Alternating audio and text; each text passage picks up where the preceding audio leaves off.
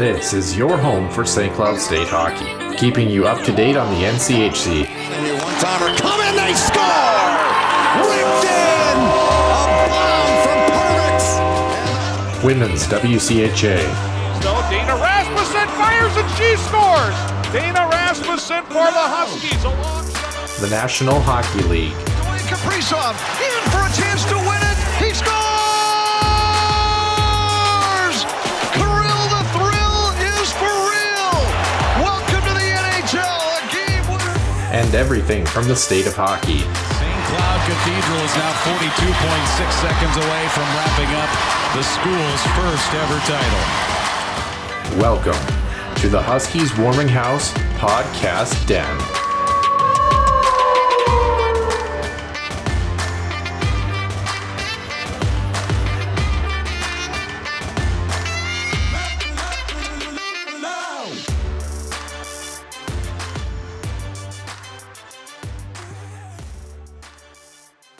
And welcome into episode number 75 here on the Huskies Warming House Podcast. I'm Noah Grant, joined alongside my co-host Nick Maxon, fresh off of 10,000 audio views or listens. Would they be views or listens? I think they're listens. How do we get to 10,000, Nick? That's the better question. I think you said audio download, so it sounds like listens would be the correct verb.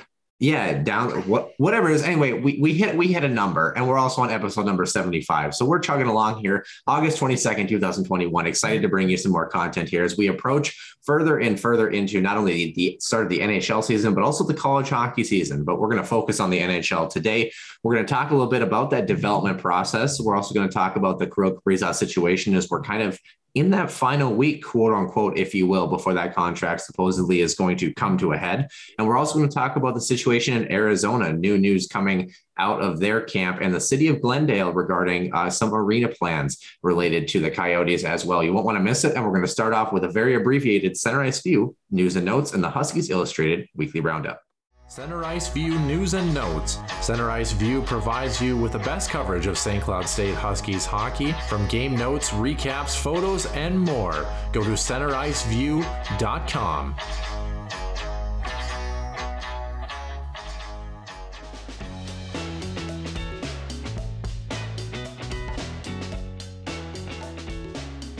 A couple of topics here, again, as you mentioned, for the Huskies Illustrated Weekly Roundup. First of all, some sad news out of the Eastern Conference, and it's definitely news that we talked about it before and whether or not this player would ever return to action. And we're talking about Henrik Lundqvist, the King. And unfortunately, I remember having this discussion after he had open heart surgery, and I had predicted that, unfortunately, that I did think that this was going to be the last time we ever saw him suit up in an NHL jersey. And unfortunately, this is one of those predictions you hope to be wrong. And unfortunately, it is Henrik Lundqvist calling it a career after 15 years in NHL seasons. Basically, out with the New York Rangers. He did sign with the Washington Capitals last year, but of course, he never actually played in a game due to the inflammation in his heart, which resulted in open heart surgery. 39 years old, 5-time Vezina nominee, although he never won one. He won one in 2012. Yeah. I apologize. I think he should have won more because just his numbers, his career is unbelievable. One Stanley Cup final appearance in 2014, also a silver medal in the Olympics, gold in 2006, a silver coming in also in 2014.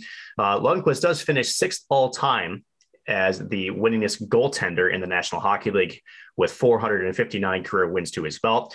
Tough to really see this. No, it really is because as great of a player as Lundqvist was on the ice, I think he is if there's a job out there in the NHL for him, maybe brand ambassador. He was an incredible ambassador for the game of hockey and to the city of New York. Honestly, he just, and I'm going to say this kind of, off the cuff here a little bit, but just an unbelievable human being. Just what he did for that community. So it really is sad to see his career come to an end in the way kind of that it did.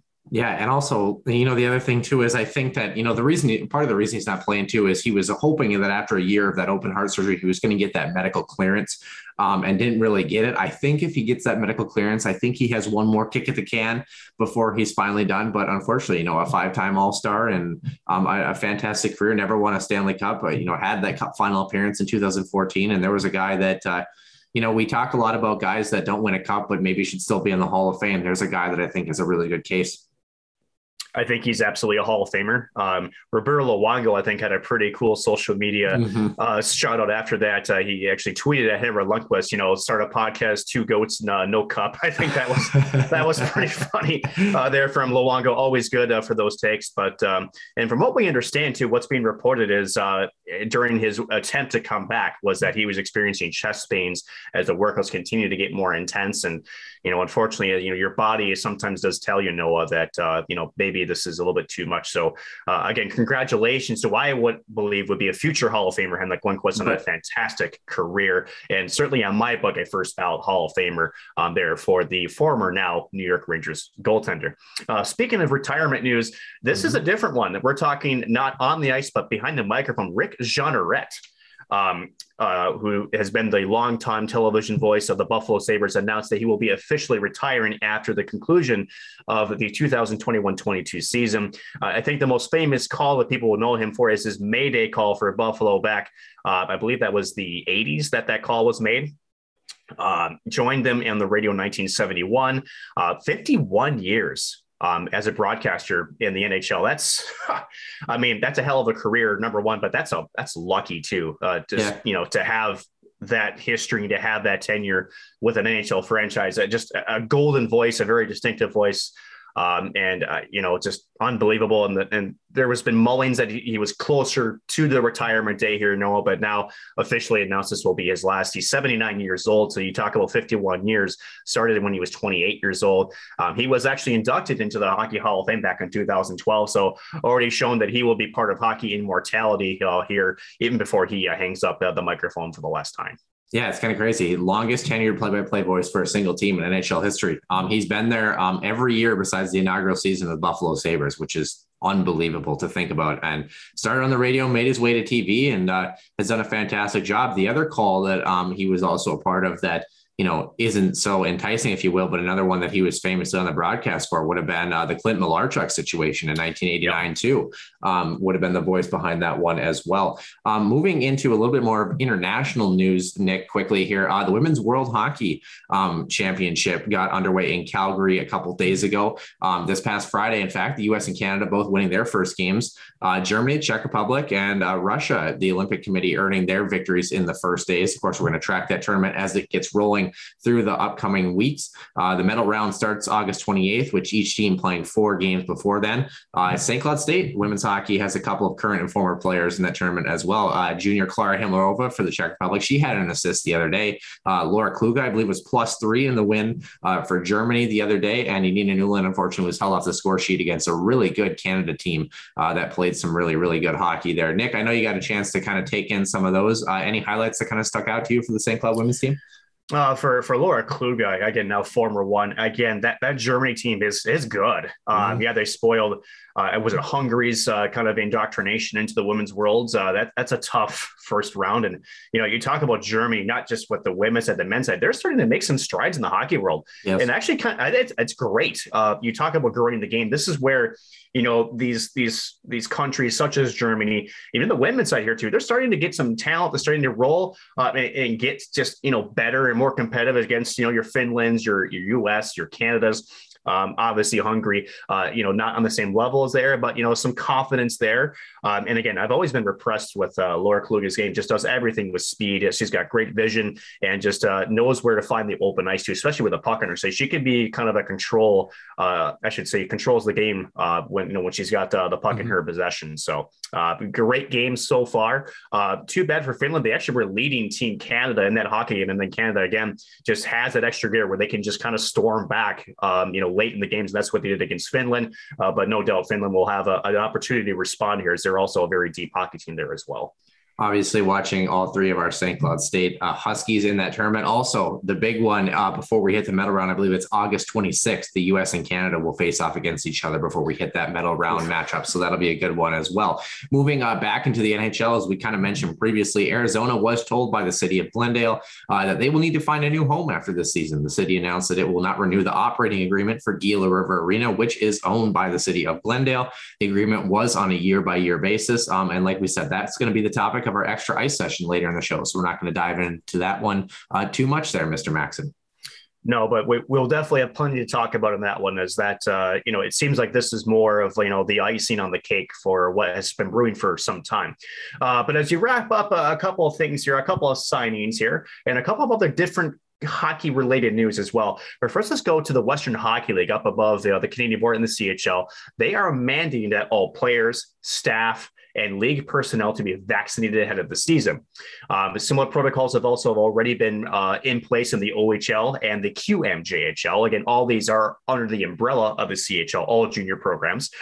So for them, Noah, taking a hard stance, and we're starting to see that not just with the hockey, but some other things where, they're taking the hard stance, and, especially with pro sports. And, we'll talk a little bit more about this with Arizona too, just the money that people have lost just because a lot of these the pro sports venues or even junior leagues, a lot of their revenue is on ticket sales. And, a lot of these smaller things, they just can't absorb another season of losses of revenue like this. And so they're really just trying to make sure that not only that, I think also there's MTS Center in Winnipeg is required either a negative COVID test or a proof of vaccination for as a fan to be allowed in the stances. It sounds like they're going to have full capacity there up in Winnipeg. I've heard rumblings of other NHL venues looking at similar things. So I think this is a trend we're going to see continue forward, even in the pro system. So some things procedural wise happening above in Canada. Also, how about this? The NHL will be adding a jersey patch. Yes, the jersey patch. And no, hockey fans, we're not going to have, the European, racetrack logo jersey just yet. It's going to be small, 3 by 3.5 inch rectangle. It's going to be the size. To me, the NBA is already doing this. It's a small patch they put over the left chest there. I think as long as it stays like that, it's going to be fine. But again, for those who want to, go against this, those helmet patches we saw this year earned like $50 million. So, I mean, it's a moneymaker. And at the end of the day, when the NHL has got a little bit of red ink to it, anytime that you can generate some revenue without really having to do much other than sell some ad space, I think, as the quicker the NHL gets out of its current financial situation, I think it's a good thing. And I don't really think they're going to see a domino effect as we've seen, or at least fans think it will go to. I really don't see that. Yeah. Finally, of course, it's one of those things too that also doesn't take effect until after this season. And I mean, it gives an opportunity. I mean, you never know. For like the Minnesota Wild, you could see them having a local brand or something that's fitting of Minnesota, like Caribou Coffee or something like that, where it's almost like, hey, that doesn't look so bad on a jersey. And, between that and maybe one helmet advertisement, we're really not getting too crazy, but that's just my take on it. So exactly. So, and again, for me, I understand it. And for me, I actually welcome this because, again, the quicker we get the NHL back to where we were, that's when the salary cap can increase. And that's where, unfortunately, Minnesota needs some help on their salary cap issues here for the next couple of years. But I digress from that situation. Yeah. Speaking of salary cap, though, in the Minnesota Wild, they did avoid arbitration, even though it was in that 48-hour window. Kevin Fiala and the club actually agreed to a one-year deal, $5.1 million on the restricted free agent. Interesting, Noah, that he took the restricted free agency route. He had an opportunity to choose between 1 and 2 years. He chose the one-year deal, so it goes back into an RFA status with arbitration rights next year, and now 2 years where he would walk himself into unrestricted free agency. So that was kind of odd for me. And to me, I think, honestly, this is, if you're Kevin Fiala, this is a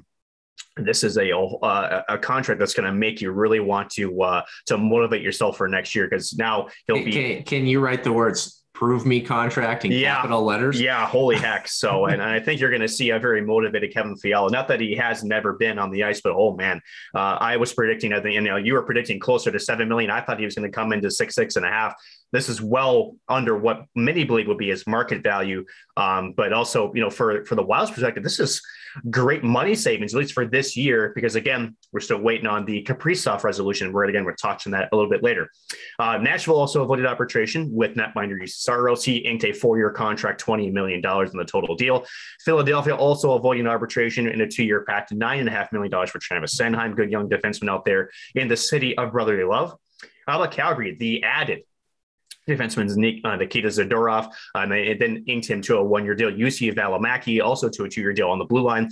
And then in Detroit, Adam Ern got a 2-year deal. And as they also bought out the last year of Franz Nielsen's 6-year contract from his time beforehand, Nielsen is 37 years of age, and no question a shell of once a very speedy and very good offensive player. He's looking for a new home as well. Finally, Buffalo got some bad news yet again. Owen Power, as was expected, is rejoining Michigan officially. He announced on his Instagram for his second season. And oh boy, I know we're St. Cloud State podcast here, Noel, but Michigan, you talk about just on paper, the talent level, they're going to be quite the team to watch for. They're the consensus number one in the pre-draft ranking, just ahead of St. Cloud State at number 2. And as we've seen before, Noah, St. Cloud fans know this, just because you're the most talented team and you're the number 1 team doesn't guarantee your spot in anything.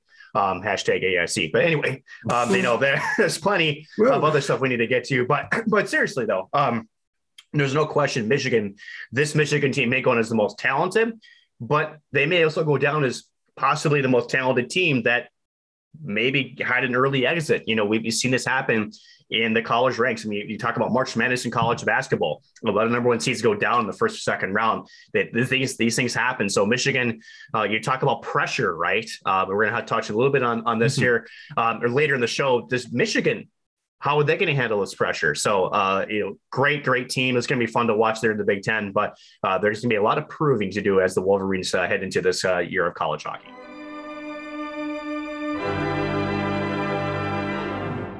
Once again, welcome into episode number 75 here. Noah Grant joined alongside my co-host Nick Maxon. Nick, we got a lot to talk about. You were talking about college hockey in the last segment, and I don't know, it gets me excited. We're getting closer and closer to hockey. And like you mentioned, you talk about how good is Michigan going to be this year?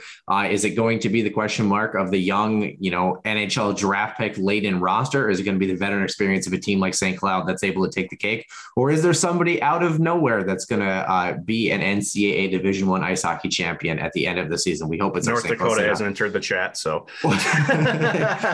we don't talk about them. Anyway, before I get your take on how your week has gone, Nick, I'm kind of glad that you mentioned North Dakota. They're actually part of our trivia question. So before I ask you how you're doing, let's jump right into trivia. We did have a question this week, as always, season 2 of trivia. We had a first-time winner for the first time in about 16 weeks. The Rabid 1-3, Chris Backer, was our winner.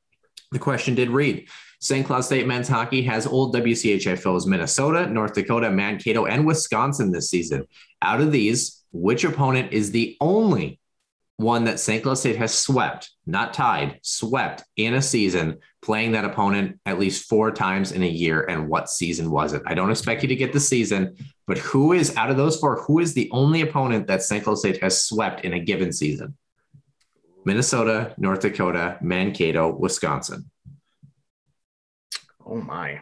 Is it Mankato? It is Mankato. Yeah. Congratulations. St. Cloud State swept Mankato last in 2001, 2002 with 4 games, all in the fall of 2001. The men's team outscored the Mavericks 22-3. Oh, that season. Yeah. Not bad. Just one-sided a little bit, I see.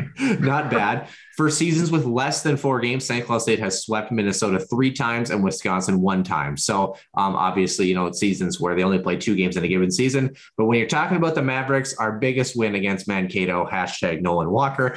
Anyway, moving on from that one. Isn't that interesting? I was looking through, obviously we are a St. Cloud State podcast, but if you look at our success rate against a team like North Dakota, for example, North Dakota has had our number, going through here. So a little bit of motivation for this Huskies team moving into the year. I think this is the year where the Huskies have a chance at maybe changing some things related to this trivia question. But nonetheless, speaking of changes, Mr. Maxim, what is up in your world this week?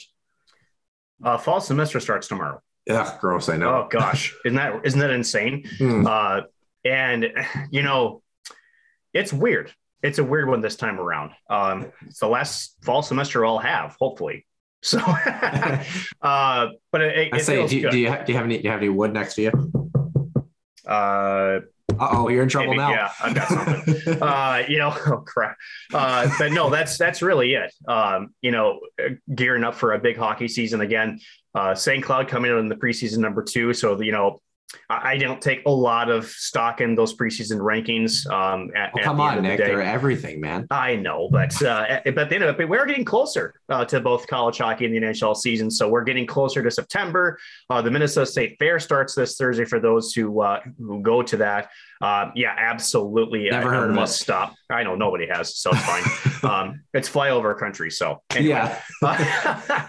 But so a couple of things, going on, but beyond that, just trying to gear up again for a very busy fall here coming up for me as we get ready to open up the job search for myself, which is weird. I've already kind of started to put some feelers out there again in this neck of the job industry being sports. You just have to start early. So I've already gotten some feelers out there. We'll be definitely ramping that up here as we go through fall, and no question going into the spring. So it's going to be a very, very busy fall, and it pretty much kicks off tomorrow. Yeah, I don't know. I mean, the sports broadcasting world, super laid back. If you want to call games with the Tampa Bay Lightning, you just call them, they'll hire you. I mean, easy peasy, right? I mean, that's just how it works. Yeah, that's a very nonchalant. I think that's how it goes, right? I think bagging groceries is probably more intense of a job hiring than that, right? Yeah, I think there's a very, a 2-part process. I got to do a background check, take your fingerprints. Yeah. Yeah. As long as you have an ID, you're hired. Anyway, exactly. Nonetheless, wishing you the best of luck in that, Nick, as I am privy to a little bit more of what's going on behind the scenes, and hopefully your opportunities pan out. But nonetheless, as we move into, like you mentioned, I start school this week as well too. I'm going to get a root canal in about a month with that tooth that I knocked out. Have to get that one done, and I have to wait a month. So anything that when I eat ice cream or anything like that, I'm aware that I'm eating ice cream, very much so. Yeah. But you know what? I think about it, a month, what's a month in the end? You tough it out for a month to get it done. And the root canal is the part that's going to be the most helpful, when it comes to that sort of thing. It just costs a chunk of change, but nonetheless, we're going to make it. We're going to be okay. It's a little bit of a pressure situation, as one would say. Nick, you alluded to that as well. So why don't we move into our next topic? We've got 2 topics here in the main portion of the show. And we're going to start off today with one that is a little bit social media inspired and a little bit of personal inspired. For those who didn't know the story, for myself, I got a chance to, I had an offer to go to the Bismarck Bobcats main camp all those years ago in the NAHL. And I have a friend whose brother I actually graduated with and played with. He is getting ready for the same camp, actually. And he was telling me, I think it's 30 players that they're bringing into the camp. It's the final main camp, and they take 25. So he said there's 15 forwards and they take 13. So he's got to beat out 2 forwards. And it also goes back to some pieces I see on social media, as we go through the contract talks, Kevin Fiala, Kaprizov, Zach Parise, football players, you name it, whoever it is, and talking about kind of the pressure of what it means to be an athlete. What does it mean to get paid, hundreds of thousands or millions of dollars to do this job? They've got everything in the world. What do they have to complain about? They should just, they're elite athletes. They should just do what they've got to do. Nick, I guess kind of to start off this discussion and how to posit it, I asked this particular player, he said, I'm a forward. They're taking 13 forwards. There's 15 at camp. I got to beat out 2 guys. I said, oh, okay. I said, are you nervous? He goes, yeah. He goes, I'm really nervous, because he's like, you never know. You never know what kind of camp you're going to have. You never know, I might be the worst forward there and I don't know it yet. Those sorts of things like that. And talking about, that's a little bit of internal pressure, a little bit of the unknown, knowing what the NAHL brings. And as you move up into, the USHL, Division 1, throw Division 3 in there, AHL, ECHL, NHL, playing in Europe. As you climb the rungs on the ladder, your window gets smaller and smaller. And in theory, the pressure on yourself, unless you're Connor McDavid or Sidney Crosby, and even for those guys, the pressure, gets bigger and bigger. So in your mind, Nick, I guess I'm just going to throw the floor to you. For pressure situations, what does the casual fan kind of need to take away when they look at a guy who's a 4th line guy and they say, oh, this guy sucks, this guy, Victor Rask, let's throw Victor Rask as a prime example of a guy that maybe had a little bit of pressure on him last season. What does Victor Rask likely feel that goes beyond the $4.5 million and 20 some points that he had this year? So let's first define what pressure really is, right? So I think what we need to take the casual fan through is, first of all, nothing. Honestly, nothing. And, all right, that's our show. That's our show for today. Yeah, but seriously. So there's nothing there's the idea of pressure, then there's actual pressure, right? Mm-hmm. So there's a reason why a lot of these pro athletes are not on social media. So The pressure, the real pressure, as I described it, right, comes from internal in the people that are going to have a direct impact on your job. So that's your coaching staff, your general manager, whatever the case may be, right? So yeah, family, throw family in there too. Throw family in there. So that's actual pressure. But let's flip this on a little bit. This is kind of a mental sideshow, to put it to the least. Pressure is what you make of it. You know, and to go back to the player that you're talking about in there, he could be a very talented. In fact, we may look as the casual fan and go, there's no way in hell this player is going to be beaten out by these guys. But there's also that, you know, it's created internal pressure where it says, hey man, like, I'm not taking this for granted. You know, I like you said, I could have a bad camp. I could have a couple of turnovers at the wrong time, and I maybe never do that. And all of a sudden, you know, the people are making decisions are going, I don't know, man. I don't know if I can trust this guy in this type of situation. And first impressions in that environment are everything. Huge, right? Yeah. So it's one of those deals where I had the opportunity to call that All-Star Prospects game a couple of years ago. Jack Pert was part of this, right? Ooh. And what was marketed was this was an NHL scouting combine, essentially for the best Minnesota high school hockey players, right? And talking to Gino Parrish, again, brother of Mark Parrish, he was my color that evening. And I asked him, you know, how does a player prepare for this type of game?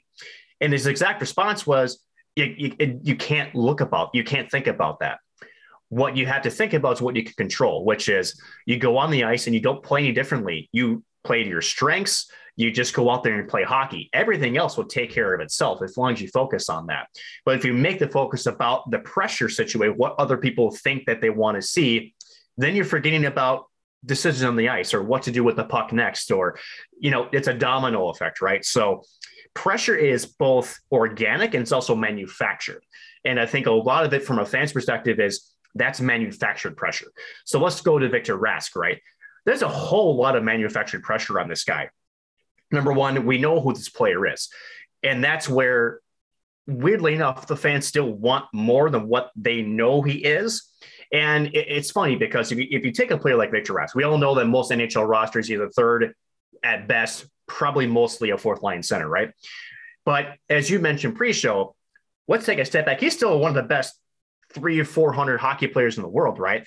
If I won on the ice with them, it would not be pretty. I would get schooled, right? So now on a team, a professional hockey team, where there are that many players better than him, it makes him look not as great.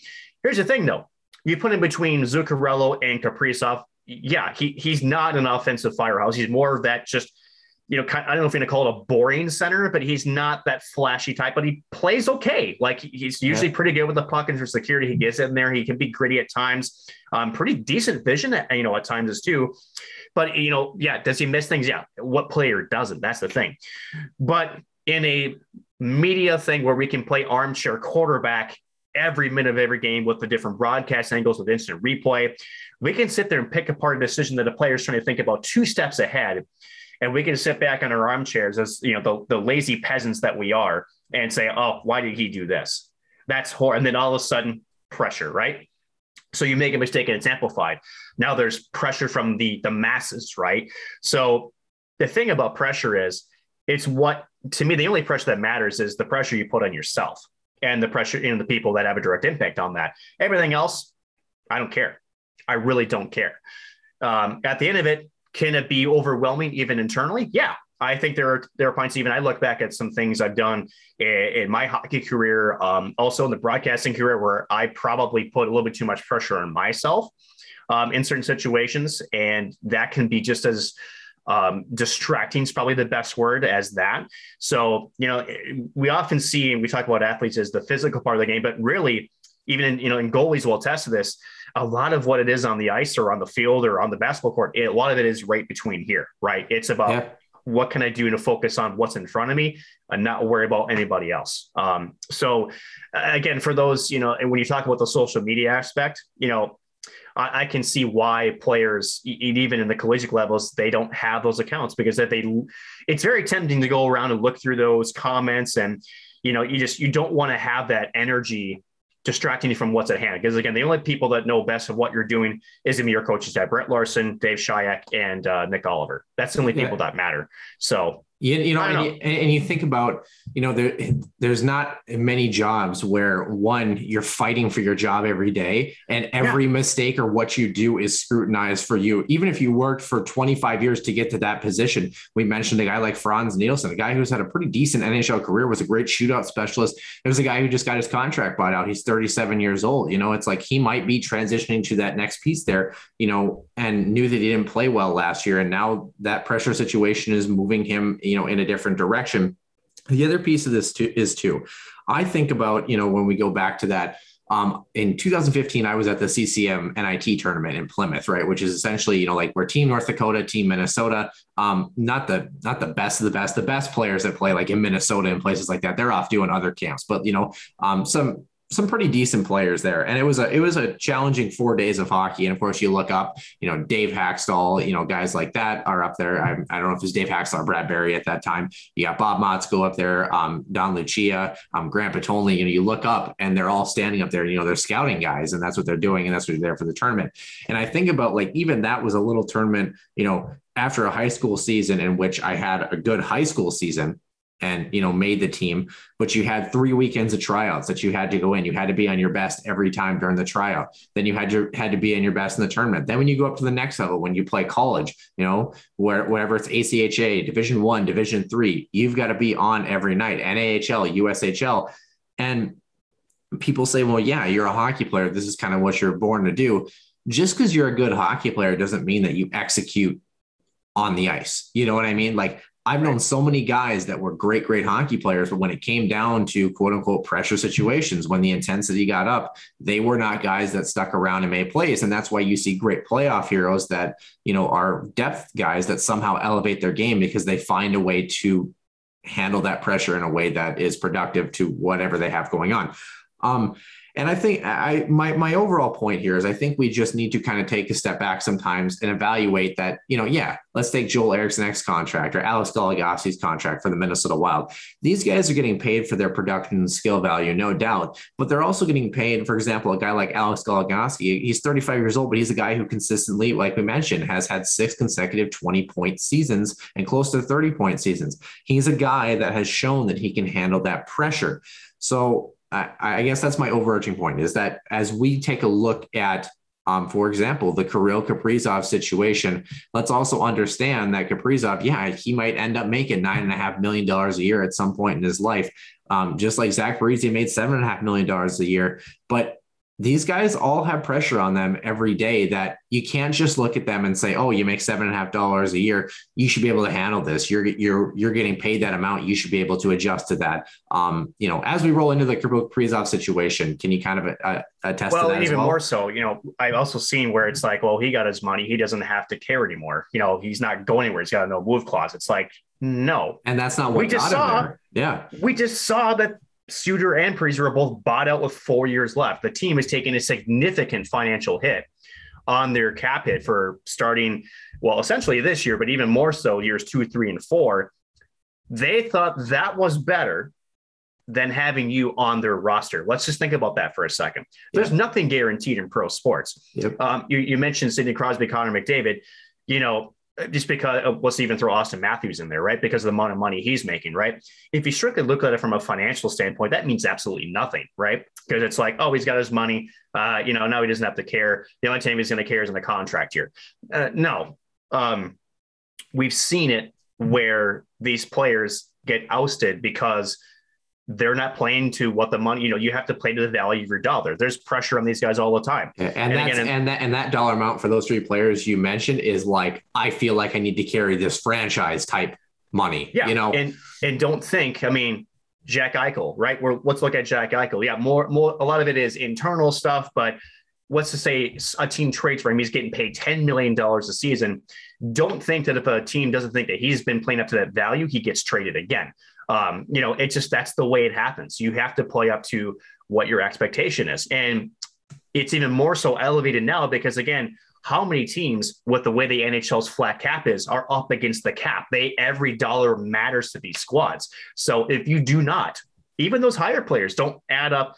They're saying, you know what, I may have some dead cap here, but I don't care. I need to open up my space for other players that could get more value out of them and maybe multiple players versus one, right? So it's a unique situation that's here. Yeah. Speaking of value, Mr. Max, as we've got about 6 or 7 minutes left in the regular show, one guy that apparently the contract is supposed to apparently come to a head in the next week and a half or so, that is Kirill Kaprizov, number 97 for the Minnesota Wild. Can you kind of walk us through a little bit about the gigantic under the table / not under the table, but actually under the table offer that he's gotten in the KHL? And what does this September 1st deadline mean? Will we see number 97 finally come to a resolution in his contract? Or, I mean, what are your thoughts on that? First of all, it's not a deadline. That is when Kirill Kaprizov could sign with the KHL. There's two things about this. You have to understand too, that just because somebody throws you an offer sheet doesn't mean that you want to sign it. That's the one thing that is being kind of, convoluted into one, when reality, we haven't really heard that from his agent.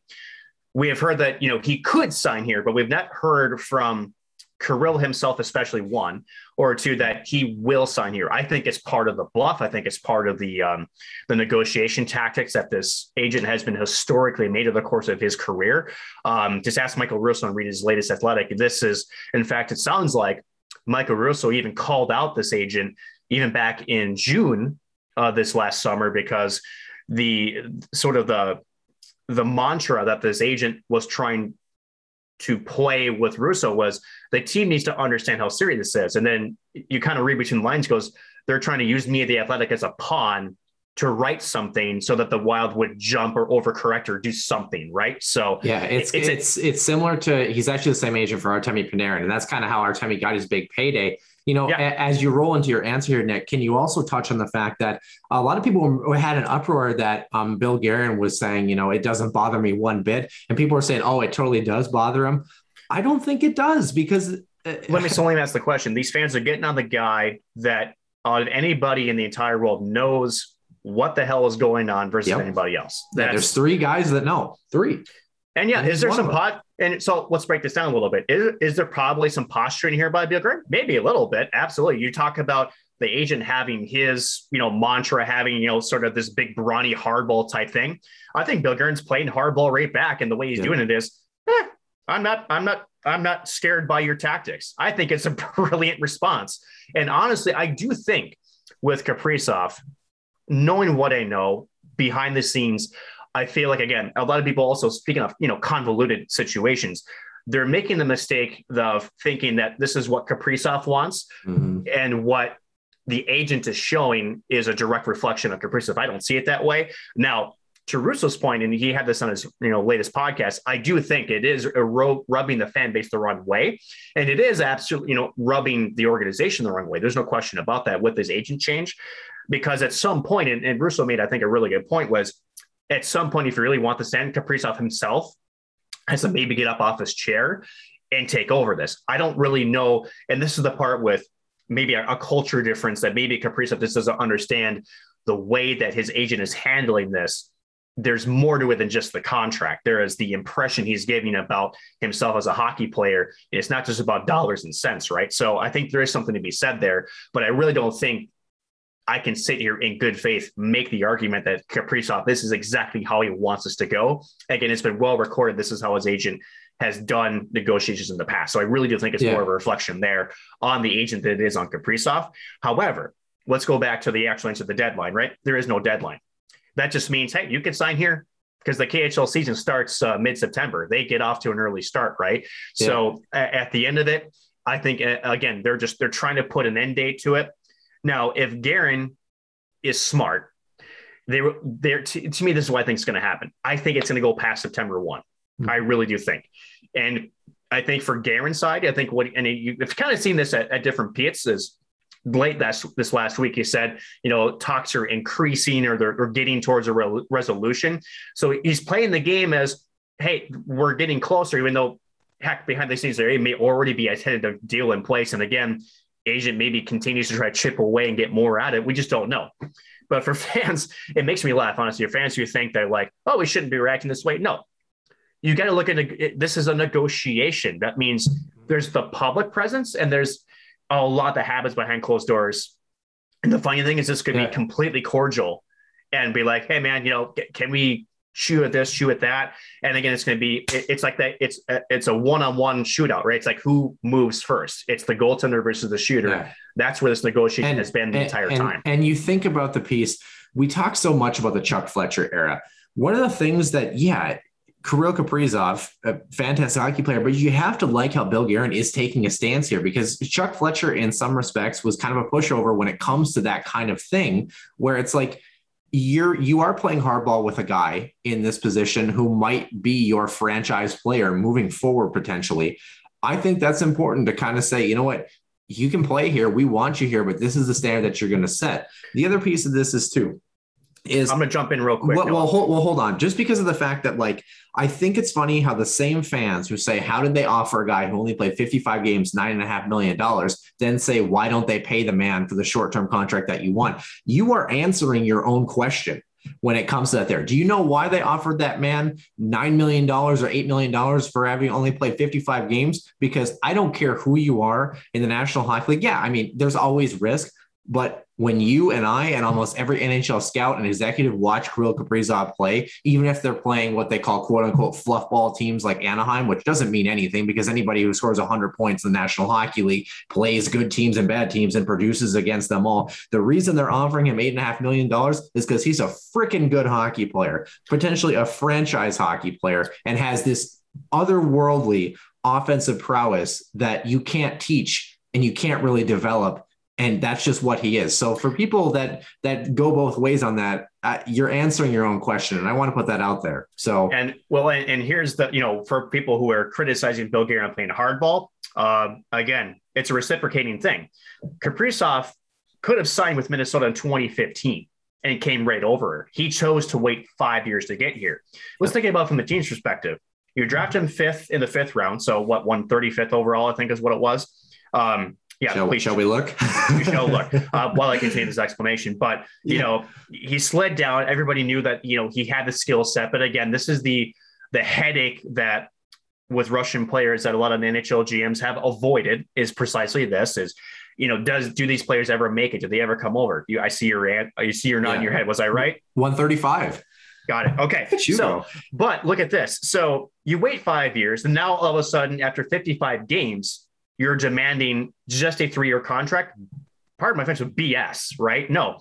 And I can guarantee you part of that hardball stance is I can wait as long as you can. I don't give a damn. Like, honestly, you've waited all this time to come here. You sign at 24 years of age.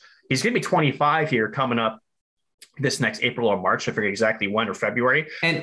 And you can understand where Kaprizov is coming from because a 3-year deal puts him at about 28, which is usually when guys get their big payday that pushes them through. Yeah. So, but as Russo pointed out, this is Kaprizov's own damn fault. You could have signed your ELC.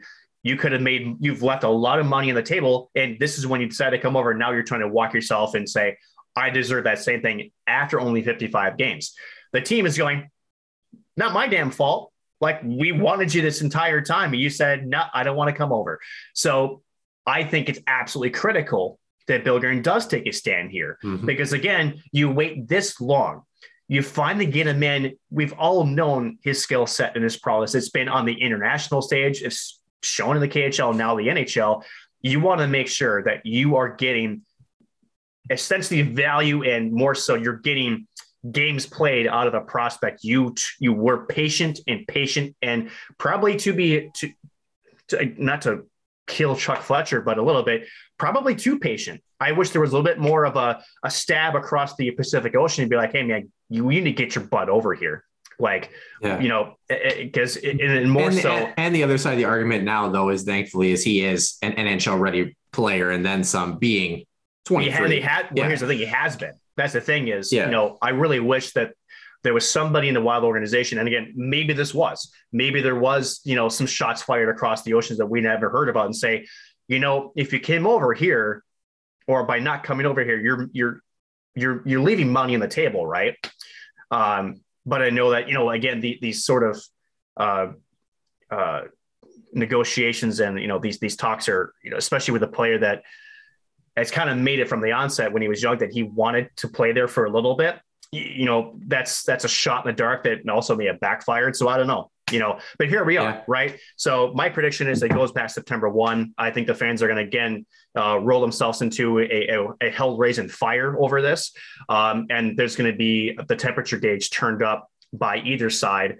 I think you're going to see some more, I guess, pinpointed verbalizations from the agent as we get closer to September 1. I still think you're going to see Bill Guerin acting cool as calm. And this is going to continue on. And my big thing is get him signed before training camp. That's all I hear about. If I don't want a William Nylander situation where you're going all the way to December 15th, I believe is the date that you can actually wait until, because then you're losing in half a season. Again, the fan base is rubbed the wrong way, all this other jazz. And you're talking about him missing half a season where he missed 4 or 5 years of his productivity while I was over there in Russia. And that's where you talk about who's going to call each other's bluff. It might come down to the 11th hour. For me, the 11th hour, I think is going to be somewhere around Labor Day weekend, before September 10th, I think is kind of my 2 cents on it. The first couple of weeks, maybe is September. And I think that's kind of where we're going to see it finally all come together. But while we wait, we get to watch training videos of him running in the mud in the rain with carrying a giant tire, which is kind of very Russian. Yeah, very, very, very Russian. But speaking of things slogging through the mud, Nick, we're going to hop over to our extra ice session and the Arizona Coyotes, who are in a bit of a messy situation themselves, if you will.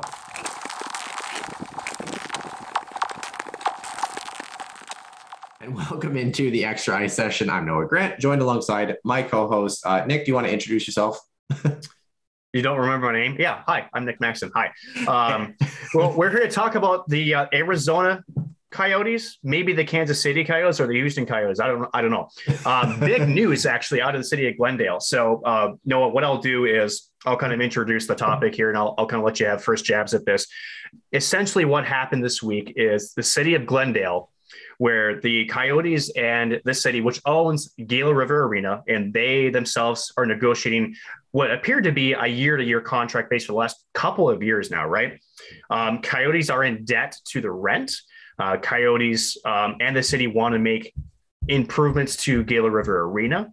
And effectively, the city of Glendale said, because I think it's over $1 million that they owe the city of Glendale for their rents and some other fees. It's something it's like 1.4. Yeah, something like that. I think it's like 1.4 million. Yeah. Either way, it's a lot of money, right? And the city said, I'm done with this. I'm terminating the negotiations. I'm terminating the contract. We will not be talking about this. And this is after this upcoming season, which means as of right now, the Coyotes do not have a home for the 2022-2023 season. Now, after this, NHL Commissioner Bettman, it took a couple of days, and said the future of the Coyotes are in Arizona. And he did make, I think, a very pointed line that says, I hope the city of Glendale continues in their discussions. So almost right away, Noah, Gary Bettman is calling a bluff, is what it sounds like. Mm-hmm. Number 3, or I should say number 2 for those who can count. It sounds like the Coyotes have angered the city of Glendale. This is kind of where I think the city of Glendale is more hurt over this than anything. It sounds like the Coyotes have been having under the table discussions with the city of Tempe to move the franchise there, which would be more close to the Phoenix area, very, very close to the airport. And you're looking at this area that Tempe wants to develop. Is just northwest of Arizona State University. It's actually right on the river there. And I've actually seen some pictures of this. It actually looks like a very gorgeous site where it's a 47-acre plot that they want to develop. And it sounds like there's some heavy interest in that site from the Coyotes perspective. And I think the city of Glendale, they caught wind of this. They caught wind of this actually through Katie Strain, of course, who's been doing an excellent job with the Athletic, both on the Arizona Coyotes situation. Well, of course, 6 months ago, a lot of the rumblings of the upper exec offices there in Arizona, as well as some other hockey-related things, including stuff that go on the Chicago Blackhawks. But here we are.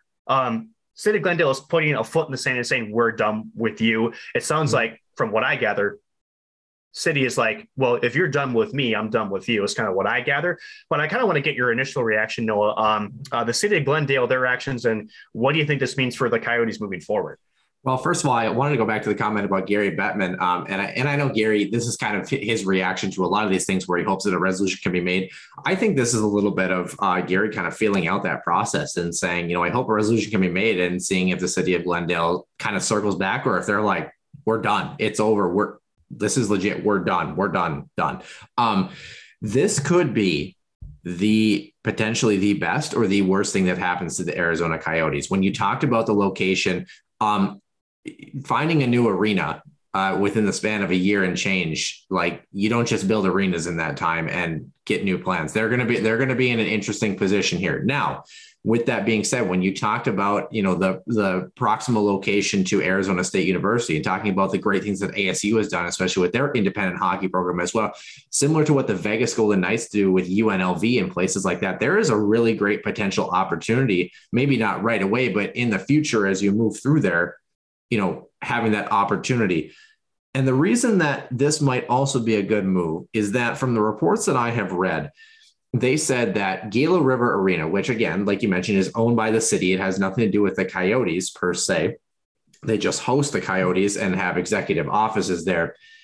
If Gila River Arena sells, I think it was 43 concerts at half capacity throughout the course of a calendar year, they will make more than if the Coyotes were there originally. So if they have 43 concerts, more of those concerts only at half capacity, which for those who are doing math is 21 and a half full concerts, I guess, they will make more money than when the Coyotes are there now. There's also been noted that there's travel issues into the city of Glendale. They thought that it should probably be closer into Scottsdale if they should have done it the first time. So maybe this is actually the move that, even though the Coyotes still owe almost $1.5 million to the city of Glendale, this could be the resurrection move that maybe does actually benefit the Arizona Coyotes franchise as they move forward. It's going to be a rocky, tumultuous road to get to that point. What are they going to do in the next couple of years? I don't know.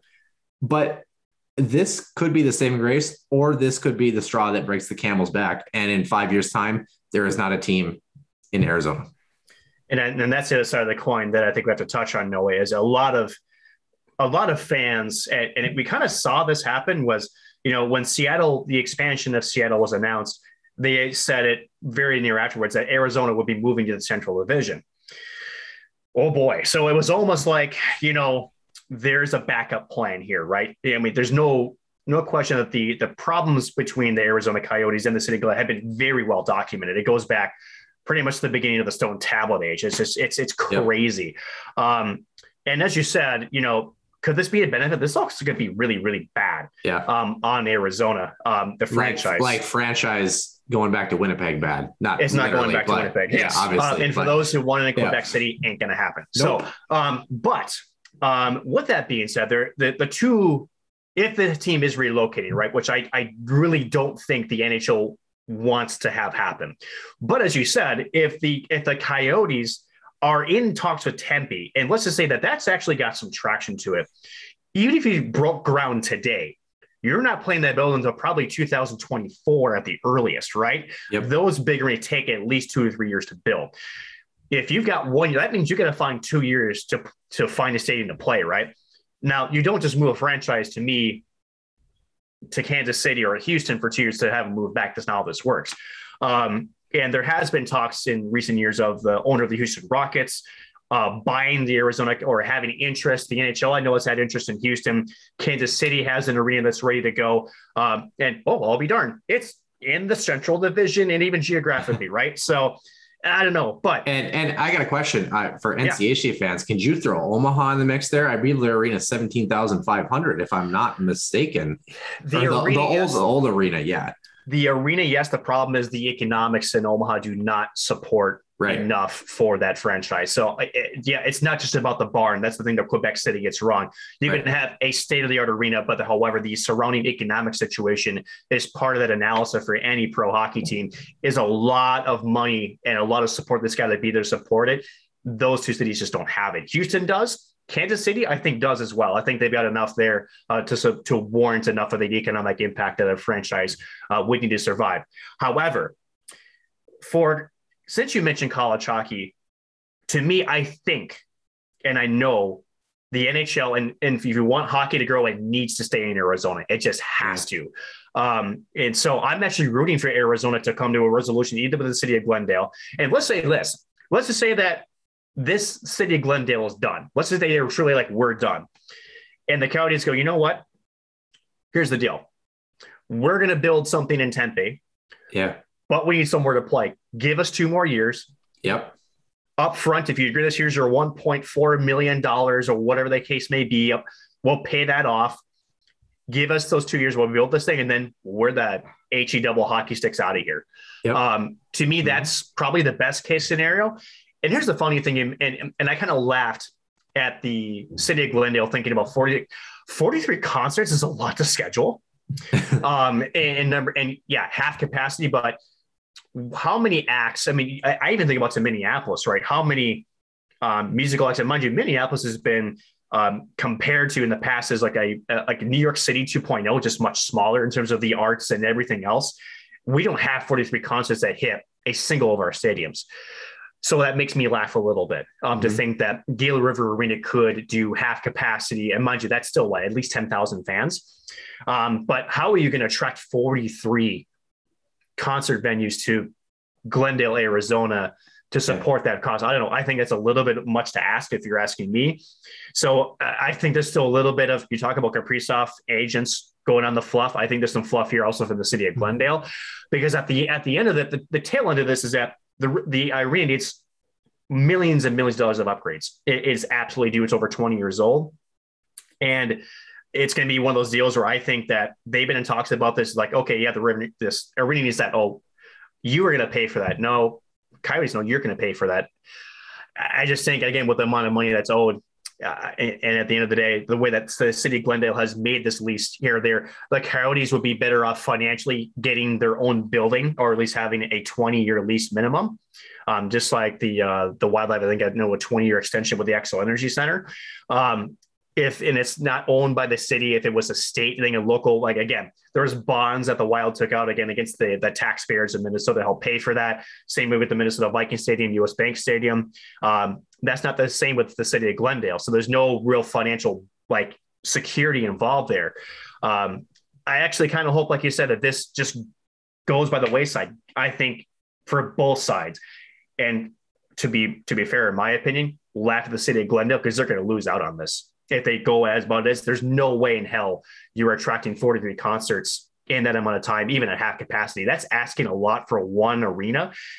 Essentially, they just want them out. And honestly, it'd be the best divorce to me for both the league, the team, and for the city. So my question to you is this: it's a 3-parter. We love those, right? What is your percentage that they stay in Glendale for a couple of years and then move on? What is your percentage that they move on directly but stay in Arizona? And what is your percentage, I guess, that they don't stay in Arizona? And if they don't, where do they go? I think it's all evenly split, 33%. And here's why I say that. So, yeah, Glendale took a hard stance, but you know that that's what has been said publicly. You know, we talked about us not knowing a damn thing. Mm-hmm. I don't think that the negotiations are that abrasive behind closed doors. I really don't. This to me is a negotiating tactic, because again, if the city was smart, they'd want a long-term lease, right?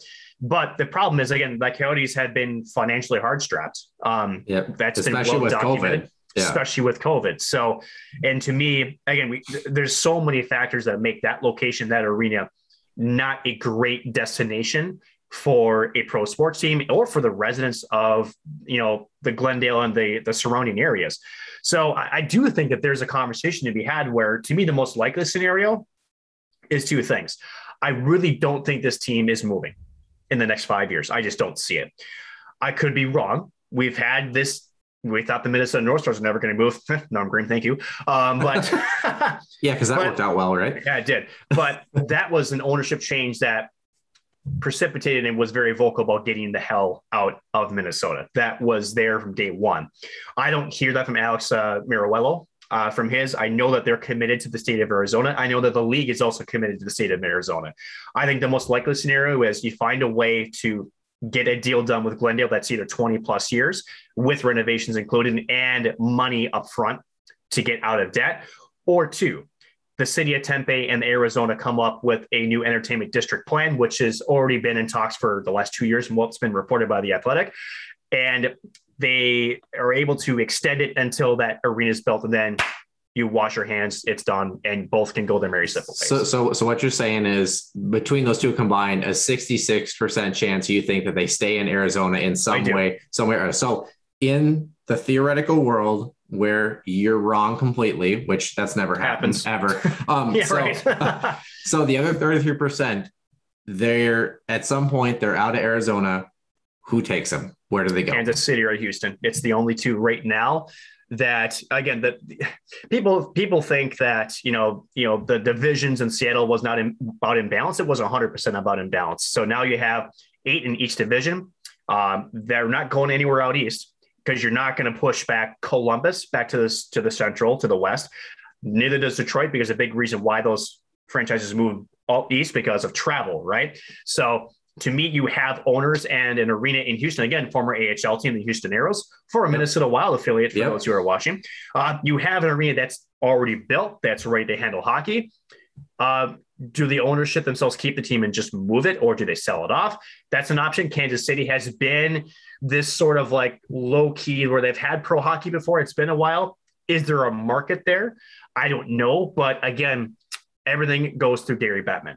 And we know that when he bets on these franchises, especially when he bet on Florida originally, then Tampa, Arizona, then the 3 California teams, which used to be known, by the way, not only goes Murderers Row, LA, San Jose, and Anaheim used to be 3 very, very good hockey teams. And that used to be an absolute killer of a road trip for any team going through that area. So, and to me, for the game of hockey, Arizona is such an important cornerstone in the desert. Now they got Vegas and how successful they've been. This is going to grow not only, you talk about Arizona State, grow the college game. It's going to grow so many other opportunities. I think the NHL needs it to stay in Arizona. So I really do think the chances are greater than not of them staying there in the desert state of Arizona. So between Houston and Kansas City, is there one that you prefer more? I'm going to throw an oddball out there. It's definitely an oddball, but I just want to hear your opinion on it because they just lost their franchise not too long ago. What about Quad City, Illinois and Iowa? They have a rink there. It's about 12,000 people. Kind of smack dab in the middle of there. You don't think so? No, just a thought. I mean, just a thought. It's I think the bigger, if you talk about odd ones, the only other smaller city, and mind you, Quad Cities, I get that area is populated. They've got junior hockey there. But again, the economic situation there, I don't think can handle it. What about Milwaukee? I think Milwaukee would be, it's sort of that dark horse, small market thing. But again, Milwaukee has its own issues with their economics as well, despite the Bucks just won a championship. And I think Milwaukee, being a northern state, would be great for hockey fans. I would. And is Milwaukee, you're picking Milwaukee over Madison, Green Bay, obviously. 100%. 100%. Because Milwaukee's the biggest city by population wise there.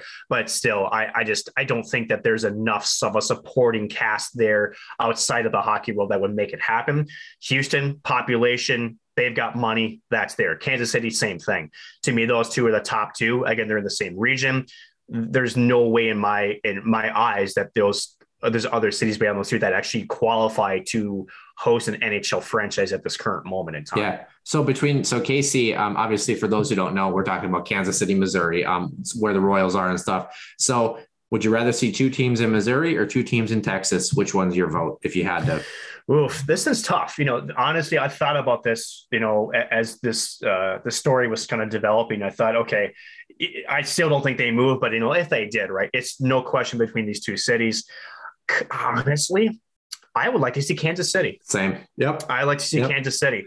I think, don't get me wrong, Dallas has been a great franchise for them, but I think, when I talk about Texas, I just know if Houston has the fan base there for hockey just yet. I know Dallas has really grown, especially like the Little League and the junior hockey system. They've done a fantastic job. I just think that why not put it back to a market that doesn't have it, that has sports franchises. You got the Chiefs, you got the Royals. Why not put hockey there to continue to grow the game and for the NHL's thing, a market that would be new to them, but also is kind of growing in terms of, the hockey world too. So I'd want to see Kansas City. And I know so many people that like my cousins live in Kansas City, and I know so many, and they went to school at Mizzou, and Mizzou, of course, is closer to St. Louis than it is to Kansas City. And I know that so many people that are in Missouri, they're big Blues fans. And you look at the success of the Blues franchise. You also look at the success of the Blues, their AAA programs, their junior programs, everything that they've done in that community. You're continuing to flourish hockey, especially in kind of not really the Midwest, but like the the middle of the United States, if you will. And yeah, I think that would be a good fit. Kansas City, for those who did not know, they actually have had a couple of NHL franchises before, actually, way back, the New Jersey Devils organization way back in the day. I think it was the Kansas City Mavericks. Does that sounds right? Yeah, that sounds right. I could be totally wrong. Their logo was less than culturally appropriate for today's day and age, but nonetheless, that was back in the 70s. As well. But yeah, I think Kansas City would be the bet. But honestly, I honestly would not mind seeing within 5 years time, seeing Arizona kind of move over towards ASU. I love the idea that an independent, probably arguably the most successful independent program that we have in college hockey right now. I would say by a mile, and that's no offense to anybody else. I know that Alabama Huntsville hopefully is on their way up with hopefully finding a new league and getting the money that they've gotten there. But ASU, with the facilities that they've had to support themselves, continuing to grow that by keeping a team in Arizona, but also involving a really good Division I program and an area that, you have a player like Austin Matthews continues to hopefully grow and harness that hockey energy, if you will. I wouldn't mind seeing them moving over to Tempe in a couple of years too. And let's not forget too, I think it was like 4 or 5 years ago, there was a joint project with the Coyotes and the Arizona State that could have shared arena facilities. Arizona State, I believe, is going to open up their new arena this fall down there in Tempe. And so they've been kind of linked together for some time here. In fact, there was some drawings about this plan for ASU and the Coyotes to kind of share facilities or, kind of be a combined thing. So it seems to be that relationship has kind of been there, which is obviously a really good thing. But I would like to again see that kind of flourish. And even though they wouldn't be necessarily sharing facilities, but being within 5 minutes of each other there, a couple of miles. So if you guys look at the site, it's an old compost site west of a river park. It looks gorgeous, and there's a lot of potential there. But again, right next to the campus, there's a younger market you can tap into for new fans and to really grow hockey there. And not only that, but could you imagine the Coyotes and their fan base going, "Hey, there's a college hockey game too. Let's go see a game over there." So I think it would be beneficial for both sides if it did happen. And honestly, for the city of Glendale, they said, "Hey, we're already better off without you." They've already kind of said that already in public. Well, that's true or not is yet to be seen. I think there's less of that truth that's behind closed doors. But for me, I think, again, we talked about before, that's the best case scenario, is to get the Coyotes out of Glendale, get into Tempe. That's a 5-minute drive away from the airport. So the travel will be a little bit better for the fans in the greater Phoenix area, a much easier access to get it. And just, to me, it's a better overall situation for both. Everybody gets involved, honestly. Let's say when you've been on 1-year leases with the city of Glendale for a while, I think that kind of speaks to where maybe the direction was heading anyway. But Nick, didn't you hear, man? North Dakota's getting the Arizona Coyotes, man. They're going to Grand Forks. Come on. Are they? That's funny. Yeah. I've had at least 3 people that I know that I play hockey with here that have been like, yeah, well, they should come to Grand Forks. I'm like, No. Now, and you made an interesting point. I just want to quickly do this because you mentioned about holy hell, my brain's kicking it. The lease thing, right? Yeah. I think that's kind of where the Arizona Coyotes thought, their writing's on the wall here at some point. Mm-hmm. And I do really think that's what, kind of sparked the origination of talks with Tempe. It's like, I think they knew that at some point this was going to happen, and they were already looking at their exit plan. So to me, I think that is correlated 100%. And you're absolutely right about that. It doesn't take anybody, I think, very much brain power unless you're me, because my brain's just not functioning. Mine hurts really bad. I know, right? So to figure out that, there was some language, there was some things that were happening that were pointing in this direction. And I still don't think this is a one-all be-all situation just yet with the city, but I do think it's like, it could be as a cry, like, okay, we really need to sit down and figure this out. It's very possible that's what this is and what it comes to. But again, I think there's better options out there for everybody involved, and we'll just have to see where it goes. Yeah, it'll be interesting. Speaking of seeing where things go, Nick, I think we're going to try to get a guest this week. It's been an interesting summer for us. I got to be honest though. I really enjoyed the break. But now we're back into the school year, and hopefully with a guest to boot for episode number 75. And as always, we're going to have episode number 76 coming to you next Sunday as well. Thank you so much once again to all of our listeners and YouTube watchers, but especially, of course, our listeners. 10,000 audio downloads, listens, plays, whatever the heck you want to call them. We are very, very appreciative and never thought that we would even get to this point. So it's amazing the run that we've been on, and we hopefully look to continue that as we move forward. Mr. Maxon, do you have anything else to add for episode number 75 here? For the Huskies who are freshmen, welcome into welcome into the den. Go Huskies, woo! As that's how you say it. Anyway. Does that have a hashtag in front of it? It's supposed to, but anyway. So at the arena, they don't say hashtag. Anyway, welcome to campus again. Your St. Cloud men's and women's hockey programs, a lot of entertainment. Mind you, again, for students who are current students, all you need to show is your ID card. You are get into the building for free. Let's pack the dog pound this year. Both these teams are going to be fun to watch. It's great weekend entertainment that's, again, cheap. You don't have to pay for a darn thing. So, again, come on down, and we're happy to have you along with the ride. So go Huskies, woo. Let's go. St. Cloud.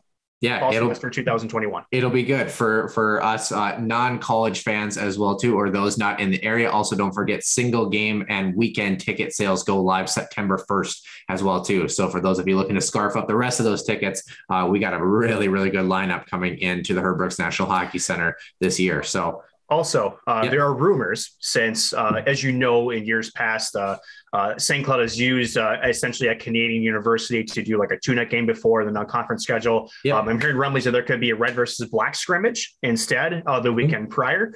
I'll keep you folks posted if that indeed comes to fruition and waiting on confirmation coming. That's from a source within the athletic department. So again, it's being thought of. I'm not sure if this will be a public event. I imagine it would be, but if it does come to fruition, we'll make sure we let you folks know. I've got my money on the team with St. Cloud State on their shells and breezers and pants. Sounds about right. Yeah. Anyway, I got my money on the team with the players. Anyway, that will do it for episode number 75, and we'll see you next week in the den.